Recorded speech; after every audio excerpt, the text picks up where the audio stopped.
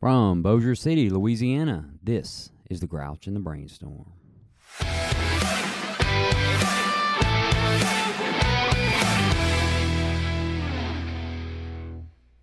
This is the Grouch and the Brainstorm. I'm Matt. I'm here with Jennifer, and we are doing another bonus episode. This time we have one of our regulars, Jill, and we're going to start by letting her introduce herself, kind of give her sobriety date and kind of the beginning, and then Jennifer and I are just going to grill her on her story. So let's do it. All right, go. Well, hey guys, I'm Jill. I'm alcoholic, and my sobriety date is February 15th, 2010. What a day. What a year. So my story, I mean, I didn't grow up in a house with, my parents weren't alcoholics. And like I said, I had a really good childhood. I really did. But I just feel that things just went weird when I turned 15. My grandfather had passed away in our house that year, and my parents were in the middle of a divorce. And, as a child or a teenager, I guess I just internalized everything that was going on. Did you feel forgotten about, maybe? Gosh, I don't know. I mean, I got my car that year, and that's when I tried, alcohol for the first time. And I was just like, yeah.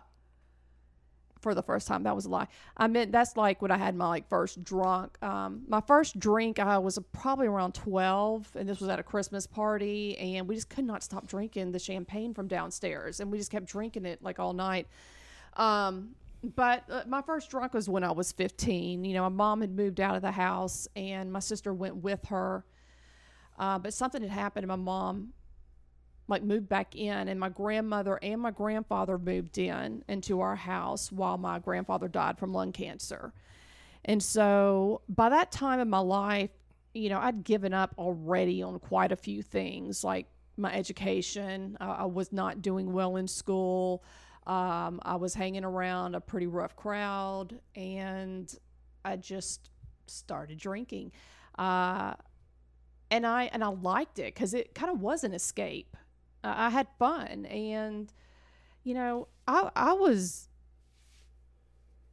gosh, when I, look back on it, I was doing some really horrible things. The first time that I got in trouble with the law, I was 15, and I got arrested for vandalism. And so that's the kind of stuff I was doing, like destroying property. And I remember doing that when I was in 8th grade as well. Destroying someone's landscaping one night, and I felt so good just to tear shit up. 8th grade. And so I just kept on doing that. I had my little tag all over town. Everywhere I went, I was writing This was in Arkansas, right? No, so we moved back to Shreveport in 1980. Okay. And so I grew up here? Pretty much, yeah, Shreveport, Bossier area. And so, this was here. And I had a problem with vandalism and putting my name, my tag, which was not exactly my name, but I was very defiant. And when I started drinking whiskey. I was drinking a lot of Secret 7, and I started smoking cigarettes, and I started smoking pot all pretty much at the same time. And I didn't feel so great about alcohol at first because, I drank, God, first time I got drunk, it was Strawberry Hill. And I remember, not being able to walk. I'm crawling in my front yard with vomit all over my my shirt. And my parents oh, my God, what the hell's wrong with you?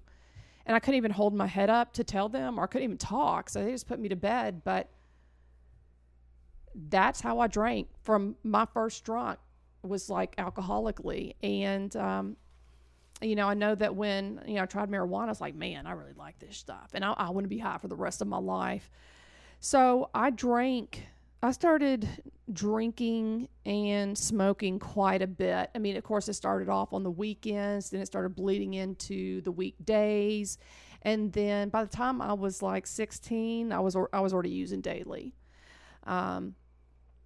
And I wasn't supposed to graduate with my class, I was actually not doing so well. I was failing a class, and they were like, if you don't get your shit together, you're not going to pass. I mean, you're not going to graduate. And I was like, oh, God.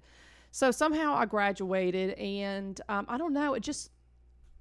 I was, 17, graduating. I didn't know where I was going to go in life. I felt really lost. I didn't know what I wanted to do. And so I just, went to Bipsy for a little while. But that's when I got into illicit drugs. And when I say illicit, all the above. Turned into a little rave kid and was going to New Orleans and Dallas quite a bit, going to raves and tons of, like I said, illicit drugs. I was dating drug dealers, and some really, really crazy stuff was happening. I did that for a couple of years till I had a complete nervous breakdown, like completely lost my shit. And it was drug-induced, but I had my first panic attack, and I had been on stimulants and hallucinogens and all kinds of stuff for quite a while on a daily basis, and I think my body just broke down. My mind broke down. I couldn't deal with it anymore, so I went to a string of inpatient facilities, not necessarily working on the substance issues, because they were like, yeah, you seriously have a problem. I mean, I was, 19 at this point, and Wow. but the thing was, like, I was there for you to fix my panic attack so I could go about my business. I did not have a problem, and I told them that, and they called me out, and I was just like, you know what? I don't care what you guys think. I can quit anytime. So, could I ask you this? Yeah. When you were doing all the raves and the illicit drugs, Yeah. were you still drinking at the time too, No. or did you separate the two? Interesting question. So, yeah, when I started getting to illicit drugs, I was like, why would I drink when I had this? I stopped drinking for a couple of years until I had that panic attack, and I realized I couldn't do those stimulants and all those kind of substances while having panic attacks. So that's when I switched my, drugs of choice from all that to beer and Xanax. Oh, I did a stint of that too. Yeah, yeah. I'm with you on the drug thing. I use the beer to stay hydrated, if that makes any sense. It was just kind of I something just to sip on. I but thought I found something better. I was like, why would I drink? there's This a is- song that says there are higher highs, and I think And people yes, that there are are. alcohol people, and the alcohol is bad. Yeah. But there are difference, and some of you folks listening understand that.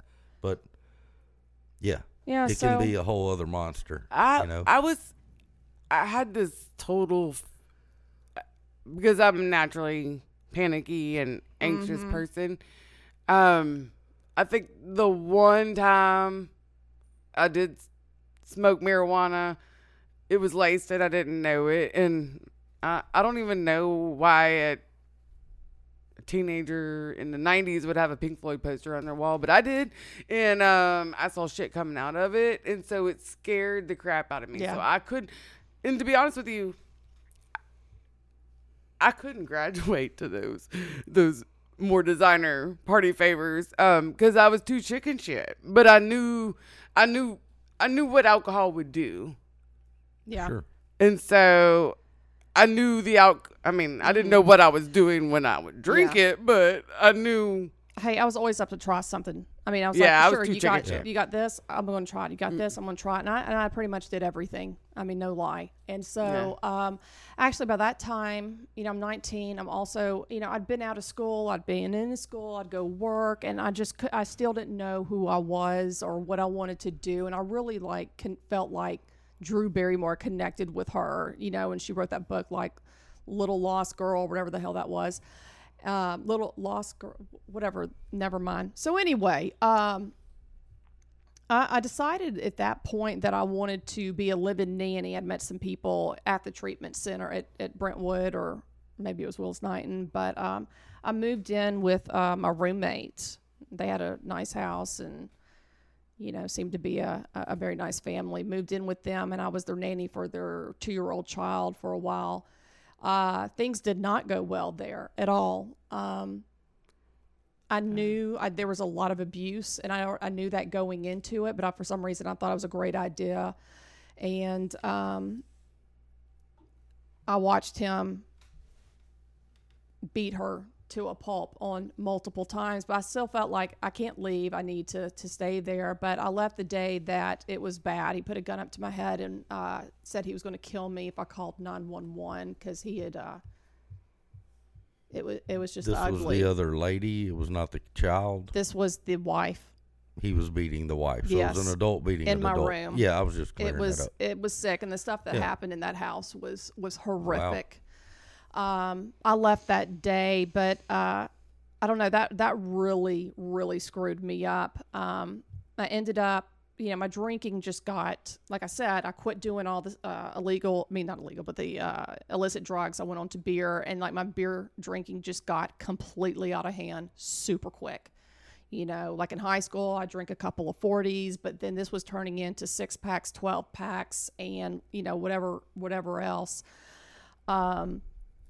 But I got a DWI, and it was somewhere in my 20s, and my dad like shipped me off to Northwestern, like got me a house, here's the keys, didn't talk to me for a couple of months, and just transplanted me in a whole nother town. Geographic here. Absolutely. Let me tell you how well that worked. No, so I was living in Natchitoches, and I was going to Northwestern. Again, I did not. Did you ever go to the Pinnacle?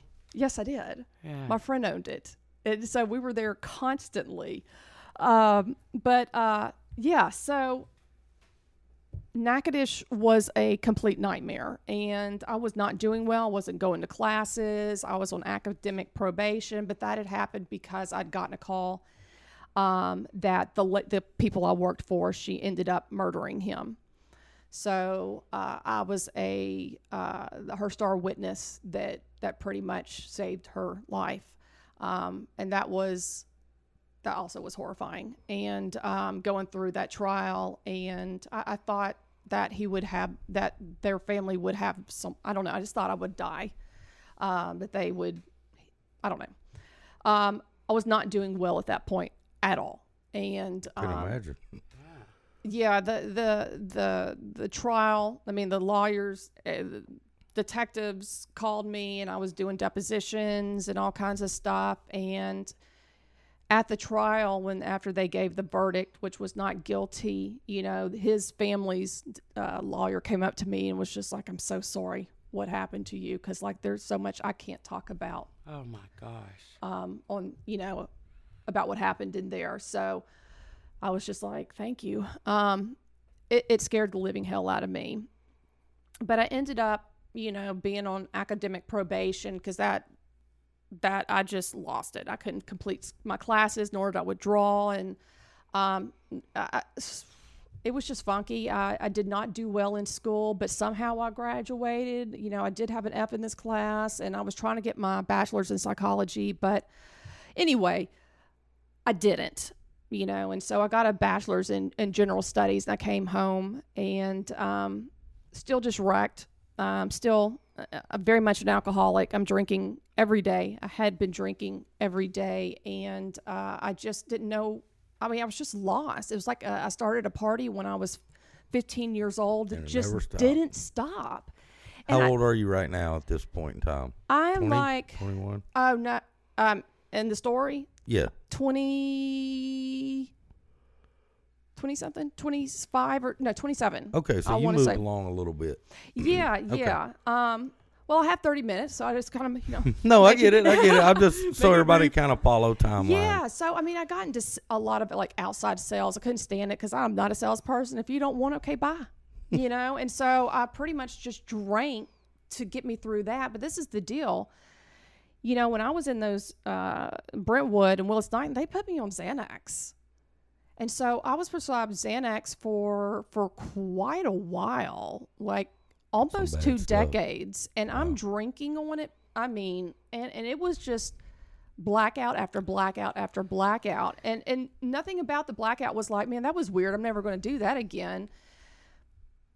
And so I just continued to use. I just thought that's what you did. I don't know why, because it's absolutely just not what you do. And I couldn't understand when my life wasn't going places. By this time, all my friends were married. They all had kids. They all had badass jobs, and I had literally nothing. And so my self-pity and the fact that, like, I had nothing was paralyzing to me. I'm still having panic attacks. I'm drinking. I just want the panic attacks to go away because it's killing me. And I remember, I'm talking to my mom and just saying, I can't do this anymore. I can't. I continue to drink. I moved down to New Orleans for a little while. Another geographical cure. Been there, done that. But that was, I fell in love and moved down there, and that ended up not working out at all. But I tried to stay, and by that time, that's the heaviest I was drinking, and that way surpassed drinking a 12-pack a day. So, lost. I just that brings up a good point, or because I know a lot of times people think, oh, I just drink beer, there's no way I'm an alcoholic. That was my liquor of choice. I love beer. So in Jill, beer or wine, to New Orleans, South Louisiana. Okay, I moved there in high school. Not to interrupt your story, but this is the mentality of people down there. My best friend, I guess you could say, he lives in Nashville, Tennessee now. I go to treatment. I'm probably 2 years sober before I talk to him. We ran around all through school together and all that. I call him.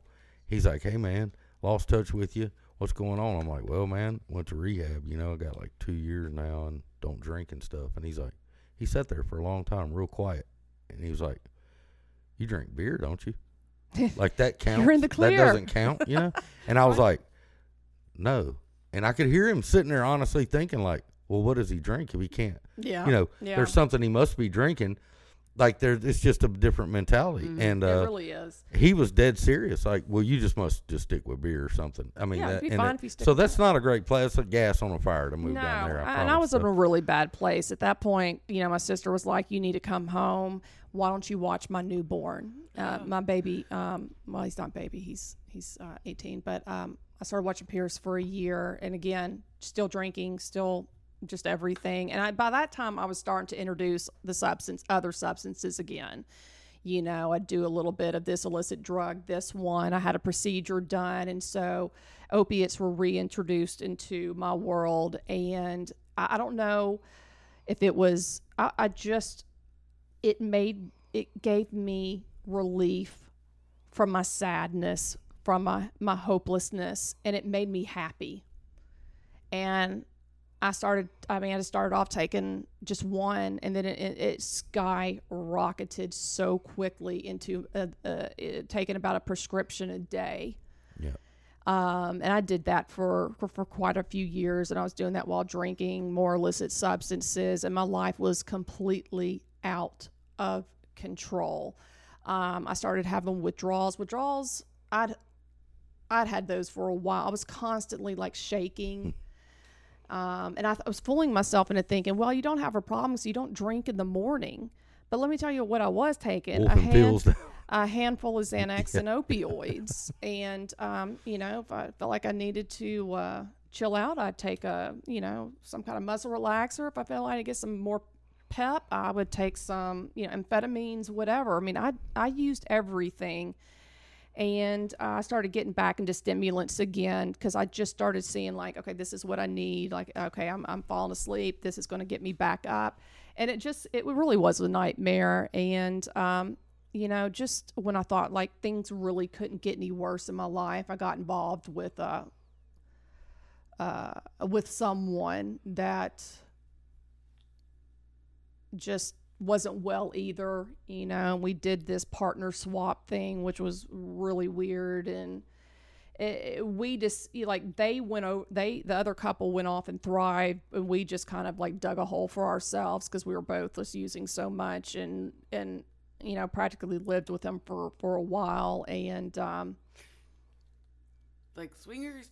No, not like that. Like y'all met the other partner and kind of decided we wanted date the other man. Yeah, it's weird. It's weird. Like back then, it sounded like a great idea. I remember I'm alcoholic. Well, yeah, pills. I'm going down the list of. It made sense. It made sense at the time. They weren't. They weren't as bad off as I was, but it was just kind of. It was wrong, and I got in a fight with him because we were always scrounging money to buy a case and like split it and stuff like that. But I don't know. He came home. I came home and he like drank all the beer, the whole case. I was so freaking mad. But anyway, I would, yeah. I was so mad. And so I was like, well, I'll show you.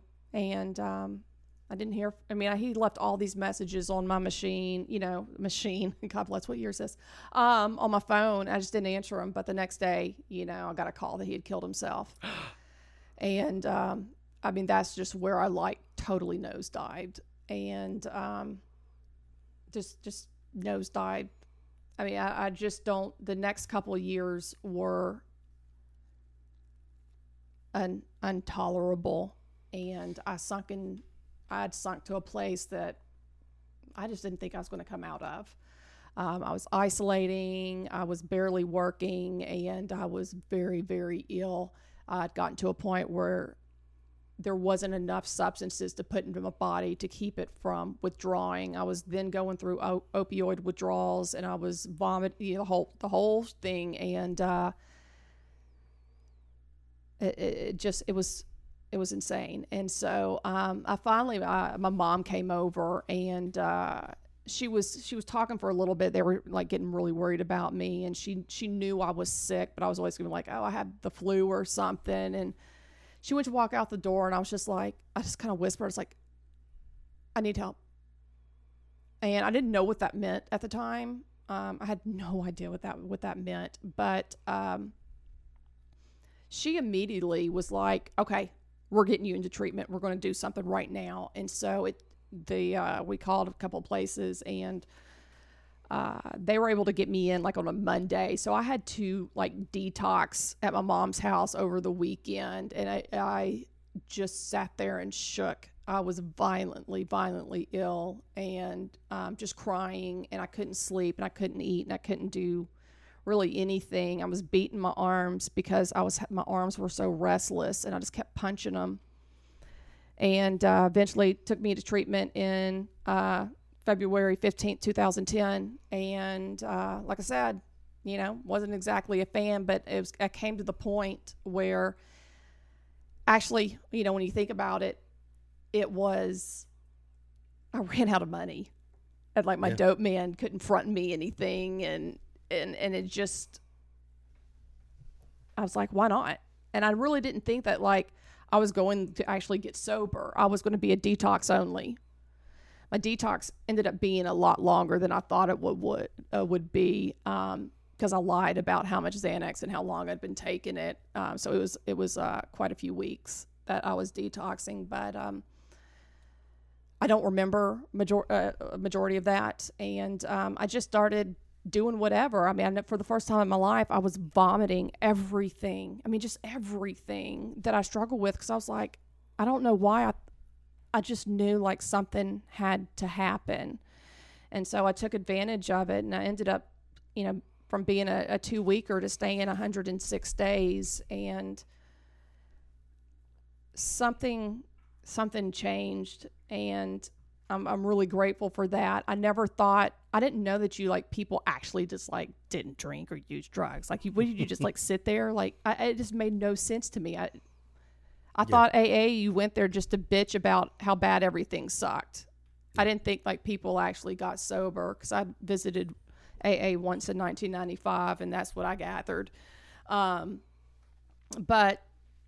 I don't know. I just took suggestions. And yeah, I struggled really hard, because for using, on a daily basis for a couple of decades, everything I thought was backwards. I had so many cognitive distortions, the blame, the justifying, the minimization, the denial, this so much. It took a long time to peel back all those layers. And you know what? I'm still doing that. Sure.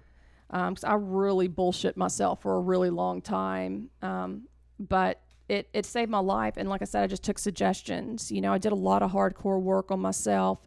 But it ended up, they're like, okay, we suggest that you find a sponsor. I was like, okay, and start going through the steps, which I did. And you've heard about that. I struggled really hard with the spirituality aspect. And anybody could look at my life and see that I was unmanageable and I was powerless. I never thought I would do the things that I was doing. I never thought I'd be that person in a pawn shop pawning all the family heirlooms. That was me. And so, they suggested a halfway house. I did that. I did that for 9 months. And I got a sponsor, worked the steps, but also made some pretty bad decisions. I got in a relationship immediately. He was in my small group. And you know what? He was 12 years younger than me. Wow. And he was just a beautiful little person. Yeah. All right, Stevie. So anyway, yeah. Edge of 17. Right. So, he was an adult, but anyway, barely.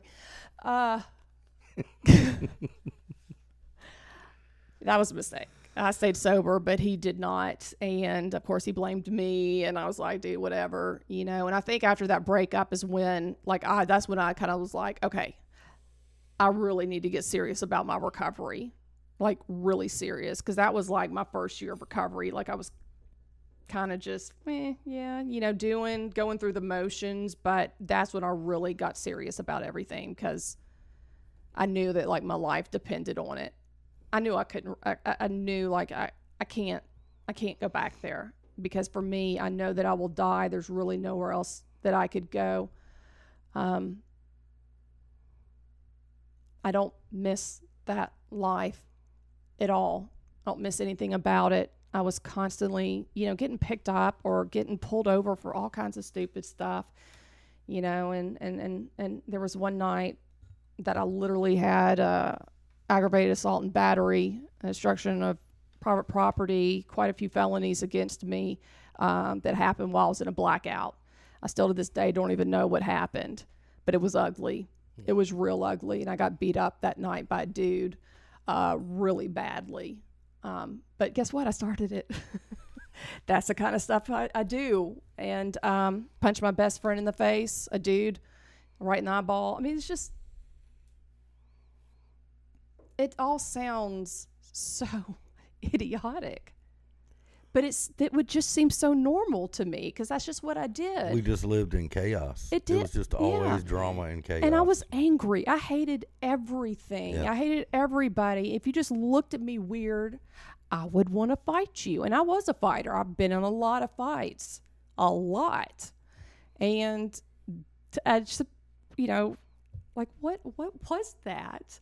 But I tell you what was really cool was getting sober and actually finding, finding me, finding what made me happy, and also finding my career path, because that's huge. I never thought I would actually amount to something. I had jobs, and I had good paying jobs, but I didn't want them, and I didn't like them. Yeah.